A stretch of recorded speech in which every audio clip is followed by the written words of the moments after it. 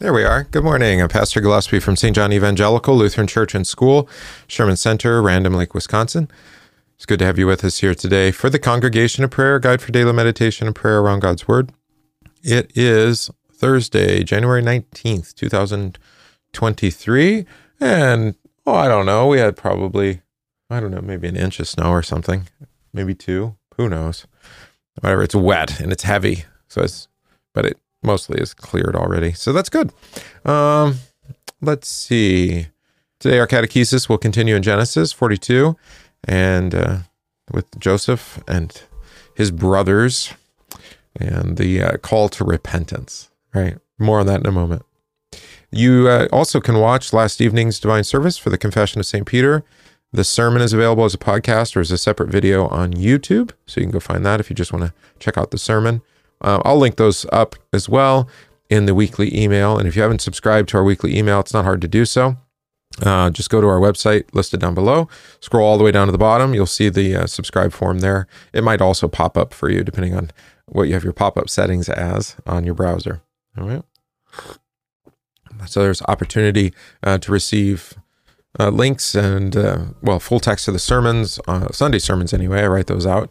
Wednesday sermons I tend to preach extemporaneously. So there we go. All right, let's begin. In the name of the Father, and of the Son, and of the Holy Spirit. Amen.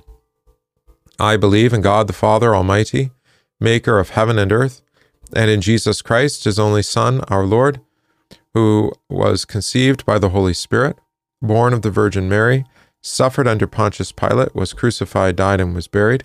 He descended into hell. The third day he rose again from the dead. He ascended into heaven and sits at the right hand of God the Father Almighty. From thence he will come to judge the living and the dead. I believe in the Holy Spirit, the holy Christian Church, the communion of saints, the forgiveness of sins, the resurrection of the body, and the life everlasting. Amen. Memory verse. Christ also suffered once for sins, the just for the unjust, that he might bring us to God, being put to death in the flesh, but made alive by the Spirit. 1 Peter 3, verse 18. Our psalm this week is Psalm 67.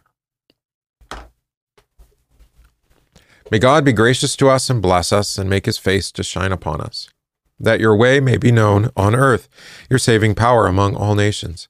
Let the peoples praise you, O God, let all the peoples praise you. Let the nations be glad and sing for joy, for you judge the peoples with equity and guide the nations upon earth. Let the peoples praise you, O God, let all the peoples praise you. The earth has yielded its increase. God our God shall bless us. Let all the ends of the earth fear him. Glory be to the Father, and to the Son, and to the Holy Spirit, as it was in the beginning, is now, and will be forever. Amen. There we go. Good.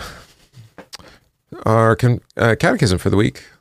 Sacrament of Holy Baptism. How can water do such great things? Certainly not just water, but the Word of God in and with the water does these things, along with the faith which trusts this Word of God in the water. For without God's Word, the water is plain water and no baptism. But with the Word of God, it is a baptism, that is, a life-giving water, rich in grace and a washing of the new birth in the Holy Spirit, as St. Paul says in Titus chapter 3. He saved us through the washing of rebirth and renewal by the Holy Spirit, whom he poured out on us generously through Jesus Christ our Savior, so that, having been justified by his grace, we might become heirs, having the hope of eternal life. This is a trustworthy saying. All right. Greetings, Don and Karen, international legends, I guess, myths and legends, or travelers anyway. Gus and Eileen as well. Yeah, I think Plymouth got a few more inches than we did here, probably. I think it went mostly north. Vicky also says, checking in on YouTube. Got Karen there on Facebook. Michael's on YouTube as well. And Vicky, you're going to drive into the snow, so give it a little bit so that they can clear the roads, right? Enjoy your trip for your birthday, right? Good. Our first reading today is from John chapter 7. After these things, Jesus walked in Galilee, for he did not want to walk in Judea, because the Jews sought to kill him. Now the Jews' feast of tabernacles was at hand. His brothers therefore said to him, Depart from here and go into Judea, that your disciples also may see the works that you are doing. For no one does anything in secret while he himself seeks to be known openly. If you do these things, show yourself to the world. For even his brothers did not believe in him. Then Jesus said to them, My time has not yet come, but your time is always ready. The world cannot hate you, but it hates me, because I testify of it that its works are evil. You go up to the feast. I am not yet going up to this feast, for my time has not yet fully come. When he had said these things to them, he remained in Galilee. All right, so John really has the rejection of Jesus front and center, right, as we talked about, immediately following the feeding of the 5,000 by the Sea of Capernaum, right? Then his catechesis on that miracle, many now stopped following him. Now his disciples encourage him to go and pick up some more followers, or to gather the disciples that are following after his word down in Judea. But he reluctantly says no, right? Because my time has not yet come. This is it's a lovely confession of God's foreknowledge, but also his providence, that he is preparing actually all the events of history for the purpose of saving his people from their sins. We don't think of history that way. We think of all these chance incidents that are occurring. But as we see in the Joseph narrative, so we also see in the life of Jesus that actually God is working all things together for the good of those who love him and are called according to his purpose. Right? And so he says, my time has not yet come. My hour has not yet come. It will come. And of course, we know the hour is death. And he'll say so, as I quoted in the sermon on Sunday, in John 17, right? Now the hour has come for the Son of Man to be glorified. Right? But at this point, no, right? And the other aspect in John, of course, is that it's the word that does the thing, whether it convicts of sin or raises to new life, right? Word attached to water, word attached to the gifts of the manna from heaven, word attached to healing, and of course, the word attached to his suffering and death. So that's why John's gospel begins, and the word became flesh and dwelt among us, right? It is about the word. What word, right? Jesus comes to his disciples after he rises from the dead, as they are huddled behind closed doors. And in John's gospel, he comes and says, peace to you, right? The word of forgiveness, that word of peace that brings peace between God and man, ultimately. All right. Of course, they're concerned about the signs, and the signs do testify to who he is and what he's come to do, and who, and also actually who we are in him as well, or what gifts we receive. But the sign is only as good as the word that's attached to it. All right. So again, it's about the word. And so it is with Jacob and Joseph, right? Joseph is going to become a preacher to his brothers, the brothers who sinned against him, right? It's not an easy vocation. It actually brings him grief as well, as we see Joseph's reaction to the words that he's given to speak to his brothers. All right. We'll see you later, Don. Enjoy your trip. So, Genesis chapter 42. When Jacob saw that there was grain in Egypt, Jacob said to his sons, "Why do you look at one another?" And he said, "Indeed, I have heard that there is grain in Egypt. Go down to that place and buy for us there, that we may live and not die." So, Joseph's 10 brothers went down to buy grain in Egypt. But Jacob did not send Joseph's brother Benjamin with his brothers, for he said, lest some calamity befall him. And the sons of Israel went to buy grain among those who journeyed, for the famine was in the land of Canaan. Now, Joseph was governor over the land, and it was he who sold to all the people of the land. So Joseph's brothers came and bowed down before him with their faces to the earth. Joseph saw his brothers and recognized them, but he acted as a stranger to them and spoke roughly to them. Then he said to them, "Where do you come from?" And they said, "From the land of Canaan to buy food." So Joseph recognized his brothers, but they did not recognize him. Then Joseph remembered the dreams which he had dreamed about them and said to them, "You are spies. You have come to see the nakedness of the land." And they said to him, "No, my lord, but your servants have come to buy food. We are all one man's sons. We are honest men. Your servants are not spies." But he said to them, "No, but you have come to see the nakedness of the land."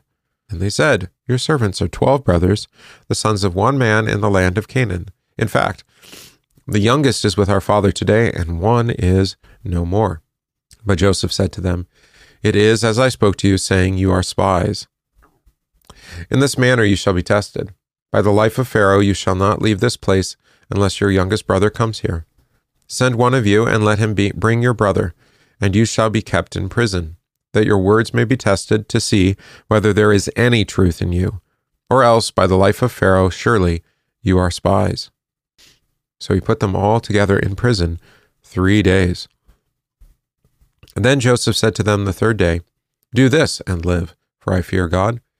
If you are honest men, let one of your brothers be confined to your prison house, but you go and carry grain for the famine to your houses.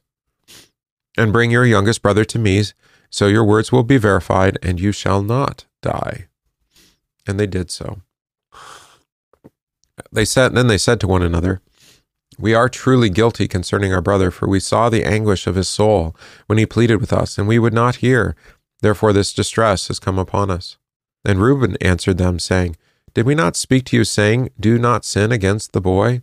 And you would not listen? Therefore, behold, his blood is now required of us." But they did not know that Joseph understood them, for he spoke to them through an interpreter. And he turned himself away from them and wept. Then he returned to them again and talked with them.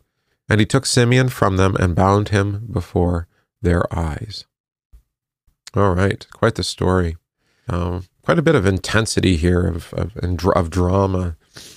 All right, and so it begins. All right, Jacob. We're back in Canaan, right? Jacob sees that there's no grain in Egypt, so he exhorts his sons to go down to Egypt and buy some food there so that they might live.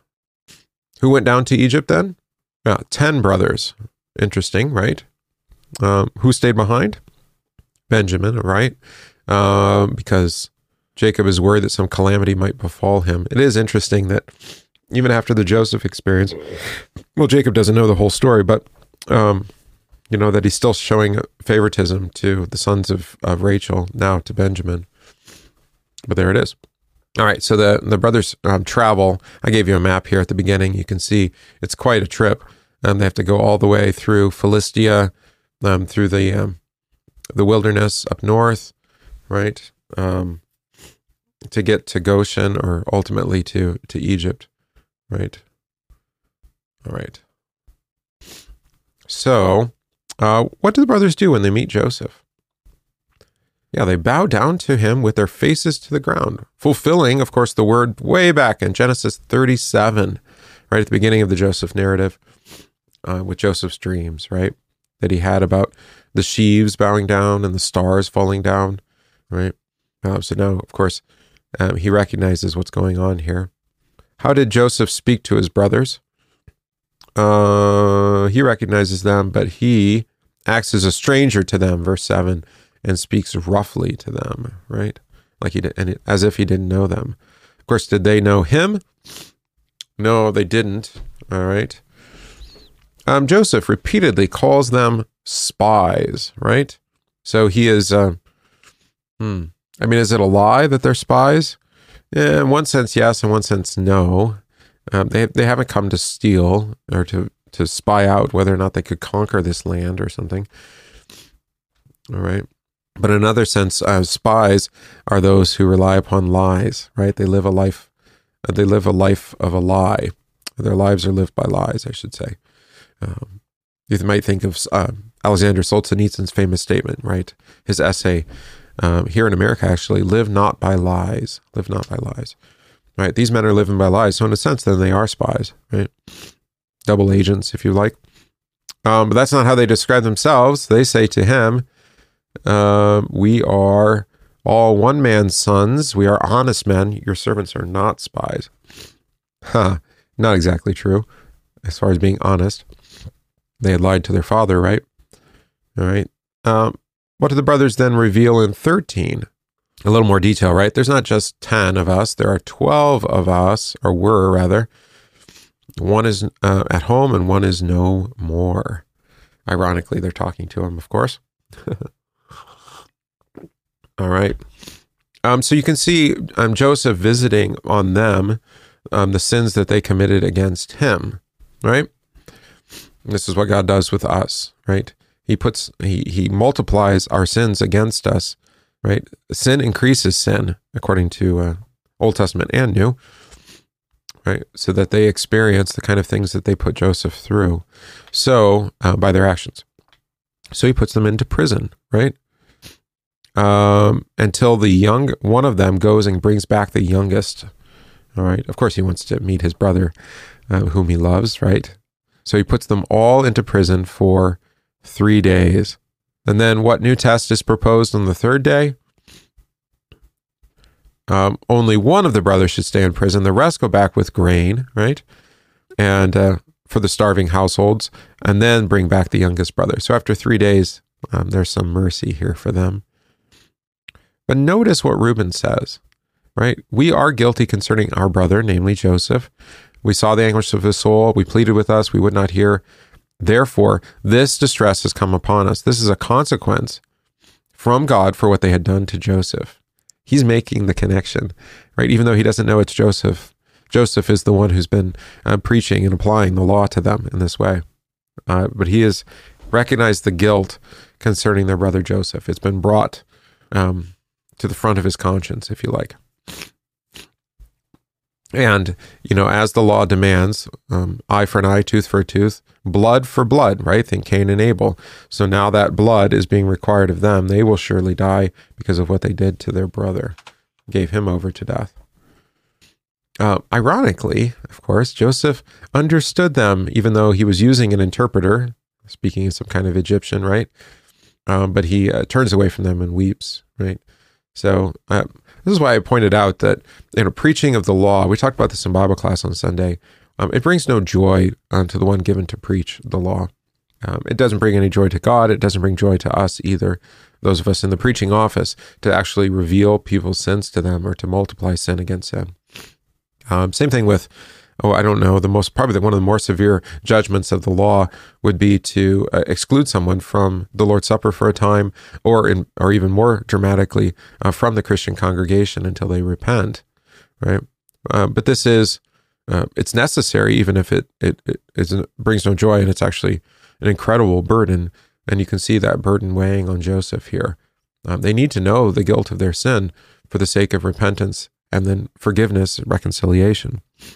Right? But without the law, there can be no forgiveness. Right? That's actually to make a mockery of forgiveness, to forgive the one who is unrepentant. Right? But who brings to repentance? Right? Is it themselves? Or rather, is it not God who's bringing them to repentance through all the actions, including the famine? All right. Joseph chooses Simeon to stay behind, not Reuben, but Simeon. All right. Simeon is the second oldest. Right? He didn't choose Reuben, and I think it's because of Reuben's confession here, but also Reuben had saved his life. Remember, when he had been thrown into the pit, Reuben was seeking to rescue him. All right. Through the words and actions of Joseph, God broke the hardened hearts of his brothers as they were driven to admit their sins against their brother. Joseph behaved in the gracious way of God, who kills that he might make us alive. Joseph preached the harsh word of the law to reveal their sin to them, that they might then cling to the gospel. Joseph did not desire harm for his brothers any more than does God, who treats us harshly, that we may learn to believe in his grace and mercy even when we do not see it.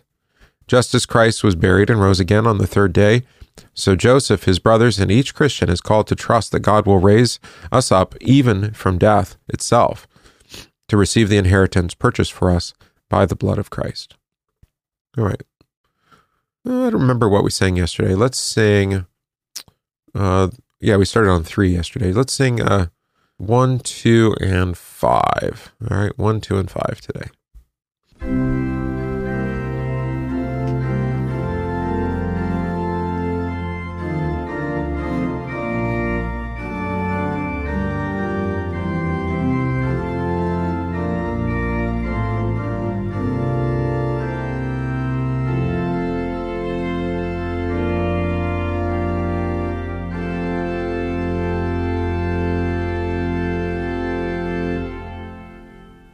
Song of thankfulness and praise, Jesus, Lord, to thee we raise, manifested by the star, to the sages from afar.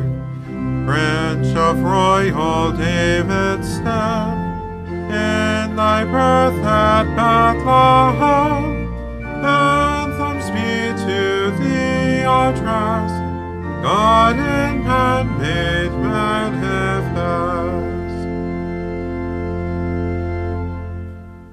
Manifest at Jordan stream, prophet, priest, and king supreme, plain a wedding guest, in thy Godhead manifest, manifest in power divine, changing water into wine, anthems be to thee addressed, God in man made manifest. 5. Grant us grace to see thee, Lord, present in thy holy word, grace to imitate thee now, and be pure as pure art thou, might become like thee at thy great Epiphany, and may praise thee ever blessed, God in man made manifest.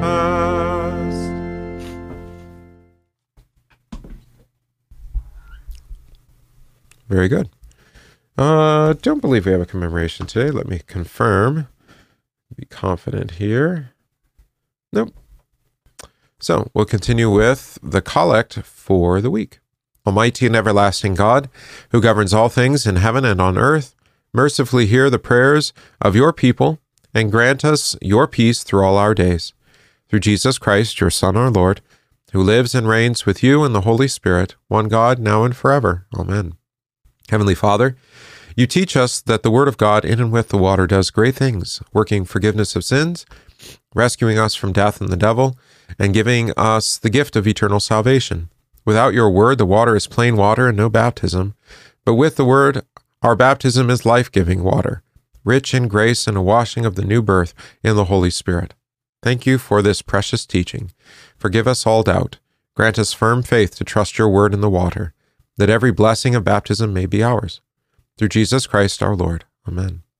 We pray today for the church and her pastors, for missionaries, teachers, deaconesses, musicians, and other servants of Christ in his church, for the fruitful and salutary use of the blessed sacrament of the Lord's body and blood. Let us pray to the Lord. Lord, have mercy. We pray today in Thanksgiving with Arabella, who celebrates birthday. She didn't tell me that. Well, she's downstairs. I'll have to go find her. We'll also pray for the households of our church today with Joseph and Andrea, Garrett and Jenny, Randy, Doug and Nicole, John and Diana, and Alan. Pray for our catechumens, Christian, Wyatt, Aaliyah, Lydia, Charlie, Kaylee, and Kimberly. Pray for those ill receiving treatment or recovering, especially Marcella, Joe, Kelsey, Walt, Christopher, Dan, Brad, and Ron, Marla, Betty, Pat, and Merlin, Heidi, and Dick. Our homebound Ed, Paul, and Pauline. Pray for our missions and mercy work, especially that of the urban ministries of our district. And we pray for our relatives and benefactors. For all this, let us pray to the Lord. Lord, have mercy. Our Father, who art in heaven, hallowed be thy name. Thy kingdom come, thy will be done, on earth as it is in heaven. Give us this day our daily bread, and forgive us our trespasses, as we forgive those who trespass against us. And lead us not into temptation, but deliver us from evil. For thine is the kingdom and the power and the glory forever and ever. Amen. I thank you, my heavenly Father, through Jesus Christ, your dear Son, that you have kept me this night from all harm and danger, and I pray that you would keep me this day also from sin and every evil, that all my doings and life may please you. For into your hands I commend myself, my body and soul, and all things. Let your holy angel be with me, that the evil foe may have no power over me. Amen. Let us bless the Lord. Thanks be to God. The grace of our Lord Jesus Christ, and the love of God, and the communion of the Holy Spirit be with you all. Amen. All right. A joy to be with you today, and as well as every day. Let's see. Like I said, you can go and watch last night's service if you missed it, or tomorrow's, or the sermon, I should say, as a separate video. Tomorrow we'll be with you again at 9 a.m.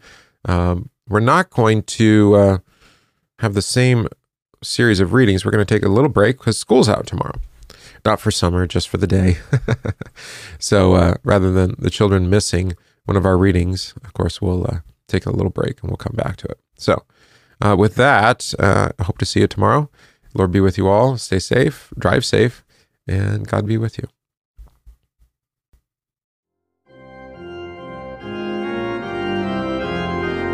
We thank you for listening to this podcast from St. John Evangelical Lutheran Church Sherman Center in Random Lake, Wisconsin.